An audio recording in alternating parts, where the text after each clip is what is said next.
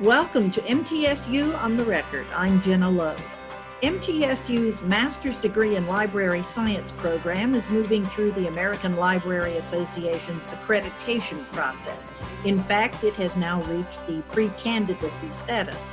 We'll find out what that means with our guest, Dr. Frank Lambert, Assistant Professor of Educational Leadership and Director of the program. We have a library. What does it take to produce the librarians to staff it and other libraries? After this. Here are some of the headlines making news at mtsunews.com, the university's news and information website. Tennessee's housing report data for the last quarter of 2020 generally show positive growth in Tennessee's economy, with the housing market seeing strong upswings in single-family permits and tax collections, increased closings and home prices, and lower inventories. The MTSU Business and Economic Research Center's statewide report for the fourth quarter tracked positive trends among key economic indicators, as noted by report author Murat Arik, director of the center. In home sales, closings increased for both the quarter and year in all three of the state's grand regions. Memphis had the most substantial increase over the quarter at 7.2%. Nashville and Knoxville followed with quarterly increases of 5.8% and 5.3%, respectively. The highest jump year over year was seen in Knoxville with an 18.9% increase, followed by Nashville and Memphis. Home prices statewide increased by 7% year over year, while home prices in the U.S. increased by 6%. And organizers are seeking sponsors and participants for the 2021 Martin Chair of Insurance Golf Tournament, set for Monday, April 19th at the Grove Golf Course, located in College Grove, Tennessee. The 37th annual golf tournament is the only fundraiser for student scholarships within MTSU's nationally recognized risk management and insurance program within the Jennings A. Jones College of Business. Led by Dave Wood, the program was ranked best in the nation last year among industry professionals, according to a survey by the global ratings agency AM Best. The program transitioned from a concentration to a full major 5 years ago when Wood came to the university as the new Martin Chair of Insurance. For MTSU News at any time, go to mtsunews.com. Frank, welcome. Thank you for joining us. Thanks for having me. Before we get into the ALA process, let's talk a little bit about the general requirements of a master's degree in library science. Sure, absolutely. Our program in particular is a 36 credit hour program. So it takes about 12 courses to a student has to complete successfully to become a librarian. 10 of those classes are 100% online courses, which is really a good selling point for our program. And then the 2 remaining classes are hands-on field experiences. One of the neat things about our program is that regardless where you're located, either in the state or across the United States or quite literally around the world, you take the courses online at times that are convenient for you because our courses are asynchronous. And then you set up your field experiences wherever you're located. So it doesn't matter if you're in Clarksville, if you're in California, or wherever, you can set up a field experience at a library near where you live, and you can minimize your travel and generally minimize the disruption in your personal and professional lives by pursuing this degree through our particular program. What would the curricula include? Well, we have 5 courses that are core courses, and they cover kind of the basics of librarianship. So we do have a course that studies librarianship very generally, the history of libraries, etc. We have a course in reference librarianship, so that's the librarian that sits at the desk that helps people find the information they're seeking. A course in information organization, which is the creation of a library catalog, the records that go in it, that sort of thing. We also teach research methods because not only do librarians have to understand how to find good information, but in many cases too, they're also producers of information, especially librarians who end up in academic libraries. part of their job requirement is to actually create original research and publish. And as a result, they earn tenure. So our librarians, for example, at Walker Library on campus, they're no different than myself or any other faculty member on campus. They have an expectation to produce research. So that's why we also teach that class as well. And we also have a class in information technology. Information technology has really turned the profession on its head, especially with the World Wide Web. Technology really is a tool when it comes to librarianship, but it's a very valuable tool. So we don't want to conflate the two sorts of aspects of librarianship, information technology and information seeking, information organization, that sort of thing, but it's still a very important component of it. So as a result, we do have a course in information technology that all students are required to take.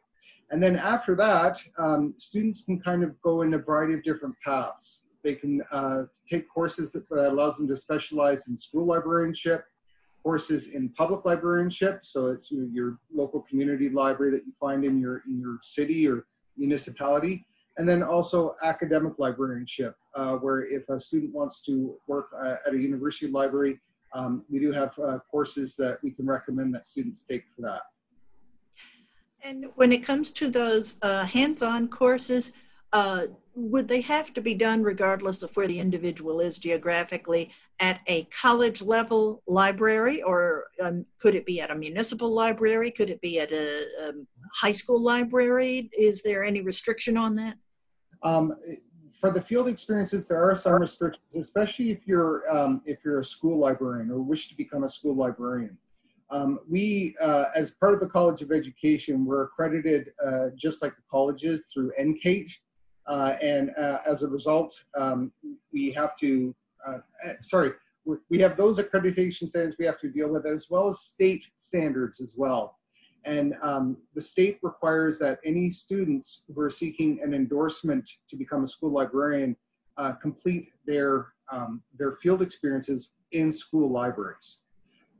However, if you wish to be a public librarian or an academic librarian, then you can go to a variety of different libraries. And in fact, we split up each of our field experiences where 60 hours is hands-on. So that would be specifically in the type of library that you want to work in once you've graduated.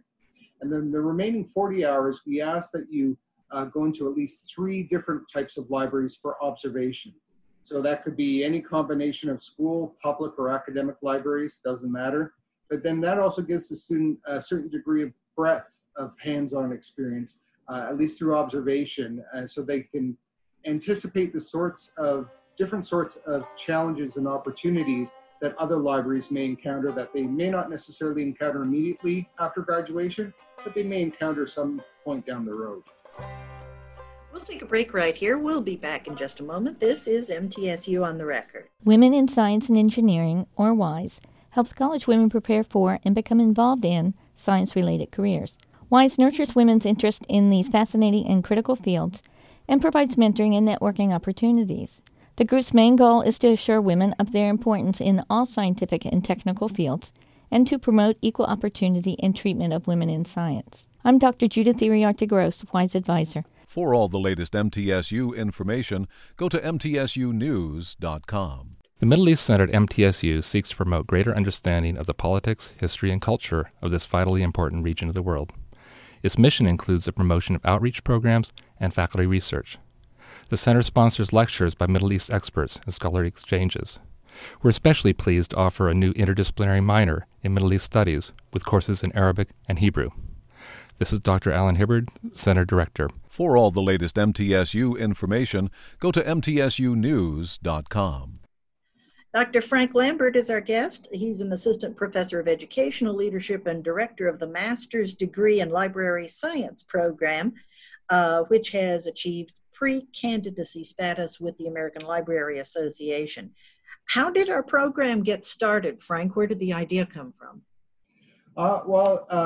It actually got started in the early 2000s. It was originally a Master's of Education degree program. It was a Master's of Education in educational leadership with a concentration in library science.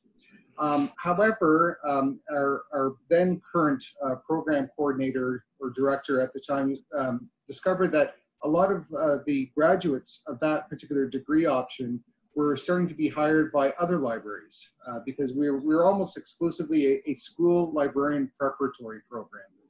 But then some of our graduates started getting hired by public libraries, the odd one at academic libraries.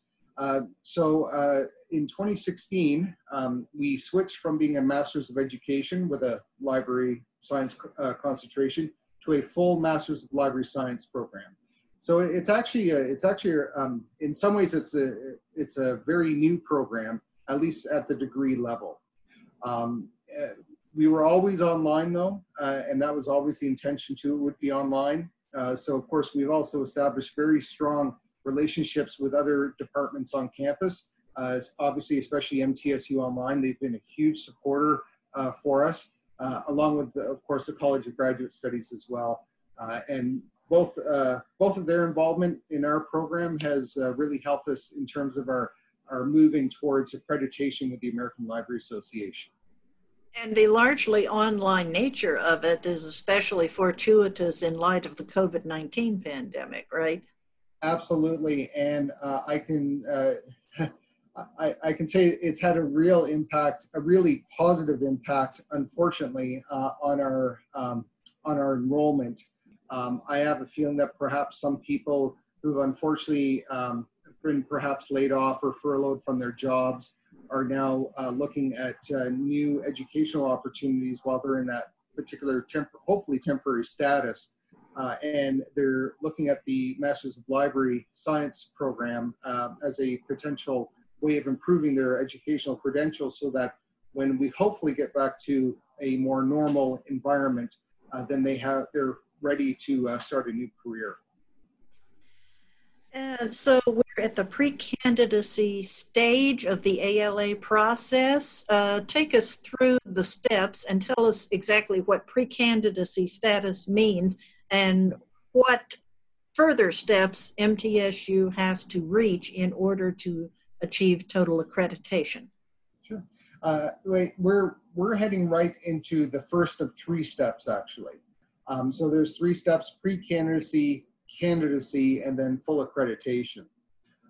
Pre-candidacy is an opportunity for us to establish certain reporting procedures, data gathering procedures, et cetera, about the program that we can report to the American Library Association to show them that we are committing to certain standards and that we're prepared to continue addressing those standards. Once the American Library Association is comfortable that we are on the right path, we move on to candidacy status.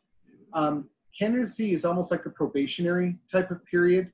And the reason why I refer to it that way is that if an already accredited ALA accredited program, when they go up for their accreditation review, miss a few standards, then they're put into probation, which is essentially what candidacy is. And then it gives, basically gives the program a chance to dot some more I's, cross some more T's, and reassure the American Library Association that basically what happened in the reporting period was a bit of an aberration, and that the program is back on track and has recommitted itself to the American Library Association standards. And then once you've made it through candidacy, then you become a fully accredited program. And then you do not have to report any data about the program, except for some very minor annual statistical reports for 7 years. You go up for reaccreditation every 7 years. So that's part of the cycle. Now, as it pertains to our students, any of our students, once you are in candidacy status, then any students who graduate during that time period can claim that their degrees are accredited once we have moved on to becoming accredited. The sooner we get into candidacy status, then the more students we will have graduating from the program will be able to make that claim about their degree. Do you have a particular timeline that you're looking at with estimated times at which to reach certain benchmarks and such? I hope to have our program into candidacy status in about 2 years' time, perhaps even a little bit sooner. I don't want to sacrifice the quality of the program just to have that particular status, though. We're still building up certain aspects of the program. We're trying to make the academic librarianship part of it a little stronger as well. You can only keep so many balls in the air at one time, right? But I believe once we get into candidacy status that we could probably become accredited within about a year following that. I might have my own personal timelines and goals for the program. I also have to contend with the American Library Association's own particular case as well. And how many students do you anticipate the program accommodating if it is ALA approved? Is there a cap, or is that flexible? It is completely flexible. Prior to coming to MTSU, I was at the Kent State University's School of Library and Information Science, and they had over 600 students as part of their program. They were the third largest library science program in the United States. San Jose State has over 2,000 students in their 2,000. I beg your pardon. I believe it's between 1,000 and 2,000. It's the largest library science program. So really, we can accommodate as many students as we wish, but also too, I'd like to keep an eye on the market. We also have some competitors close by that I also try and keep an eye on. We have library information science schools, obviously in Kentucky, Alabama, and then of course at University of Tennessee, Knoxville. So, you know, I'm not a big believer in turning our program into a degree mill. Ideally, though, I would like to see us have at least 100 students, if not more, and we're not that far from that goal as it is right now. So the American Library Association accreditation, it would certainly help, but we already do have a very good quality program. I just want to take it up to the next level. And considering all the challenges too, the financial challenges that the university faces, and of course all the programs within the university will be facing due to declining revenues from the state. I'm not crying into my milk too much here. It's just, it's a good thing to have. Time to take another break. We'll be right back. This is MTSU on the Record. The Middle Tennessee Writing Project is a program that fosters the effective teaching of writing to students in kindergarten through high school. The project hosts annual summer institutes where teacher participants teach and learn from each other effective techniques of teaching writing. In addition, the project sponsors summer writers' camps for youngsters. MTSU is one of 185 sites of the National Writing Project and one of only 2 in Tennessee. For all the latest MTSU news and information, go to mtsunews.com. The Army ROTC College Program at MTSU prepares students mentally, physically, and emotionally to become leaders and promotes virtues of duty, honor, country.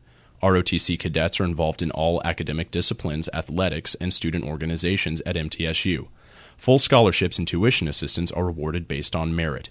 All cadets upon graduation will serve their country as second lieutenants either in the Army, Army Reserve, or Army National Guard. For all the latest MTSU news and information, go to mtsunews.com. We're talking about MTSU's Master's Degree in Library Science program with the director of the program, Dr. Frank Lambert, an assistant professor of educational leadership. You mentioned, obviously, the technological innovations earlier that have changed what it means to be a librarian. How else has the job of a librarian changed over the years? I think one of the really big things, and some of my research too has been involved in this, has to do with information literacy, especially as it pertains to finding and using reliable sources of information. With the World Wide Web, obviously, pretty much anybody who has a computer and an internet connection can become a creator of knowledge. Now, of course, the question is whether or not it's good knowledge. So really trying to help people find that knowledge has become quite a challenge. Just because there's information out there does not mean that it's going to be helpful. And in fact, in some ways it can be very harmful. Our profession has codes of ethics, and especially for the Medical Library Association, which is kind of like a sister association of the American Library Association, They have very strict ethics. If you're a medical librarian or if you work in a library that's in the hospital or other similar organization, you're counseled and expected to provide information, but not necessarily provide it in a way where you're trying to lead people in certain ways. So that has definitely been, I think, a big challenge, especially with the advent of the internet and the World Wide Web and everything in that regard as well. Obviously, the other thing too, I think, is that libraries, especially public libraries, are becoming more like social services agencies, where we deal with all sorts of social issues that we were not necessarily trained to necessarily look after. And by that, I mean, people coming in looking for, things like health insurance. Perhaps a woman and her children who need a shelter, a homeless person who's looking for a meal and a place to spend the evening, all those sorts of things. What we're starting to see now in public libraries, especially the larger public libraries, is the hiring of social workers as part of the library staff. San Francisco Public Library has taken this route. Melbourne Public Library in Australia has also done that as well. So one of the initiatives that I'm working on, in addition to American Library Association accreditation for the MLS program, is I'm working with the Masters of Social Work department here on campus to see if we can establish a dual degree option in a Masters of Social Work, Masters of Library Science. So that, for example, a public library in Shelbyville or in Eagleville, they obviously do not have the resources to hire a dedicated social worker. However, they might have the resources to hire a dual degree graduate who has a social work and a library science background, allowing that person to wear a variety of different hats and offer even more assistance to the community. So I think that's going to be another area where libraries are going to start having a more prominent role. And so really, as educators in library science, it's really our role to help prepare students for that. And also, I think too, it helps make them more hireable. And of course, ultimately, part of the reason why I'm in this position is that I want to help people realize their dreams. The social worker concept is particularly intriguing. It's a very communitarian idea, and it occurs to me that if you could make libraries social hubs of the communities they serve, once again, that can only help to further and promote a kind of an appreciation of learning and knowledge that has suffered a little bit, I think, in recent decades.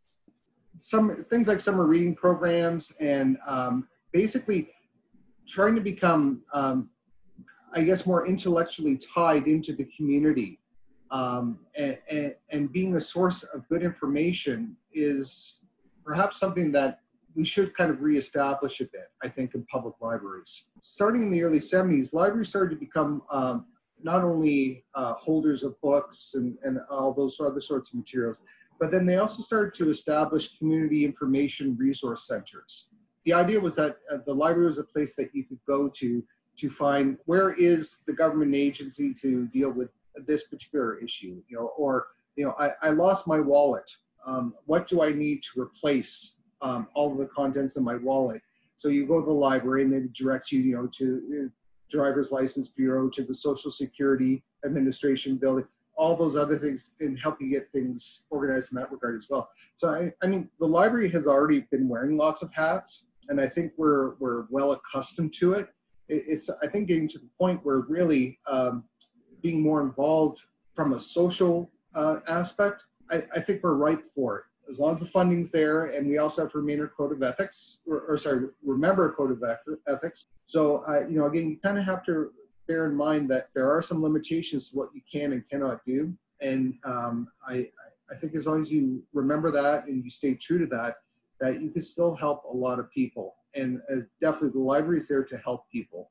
Public library here was closed for several weeks during the initial pandemic. And I serve on the board, the public library board here as well. And I'm sure it was hard for a lot of people who didn't have internet access, children who needed materials, toddlers who were missing out on story time. But again, public libraries are adaptable. For the children that were missing story time, librarians would create videos of story time, put them up on YouTube.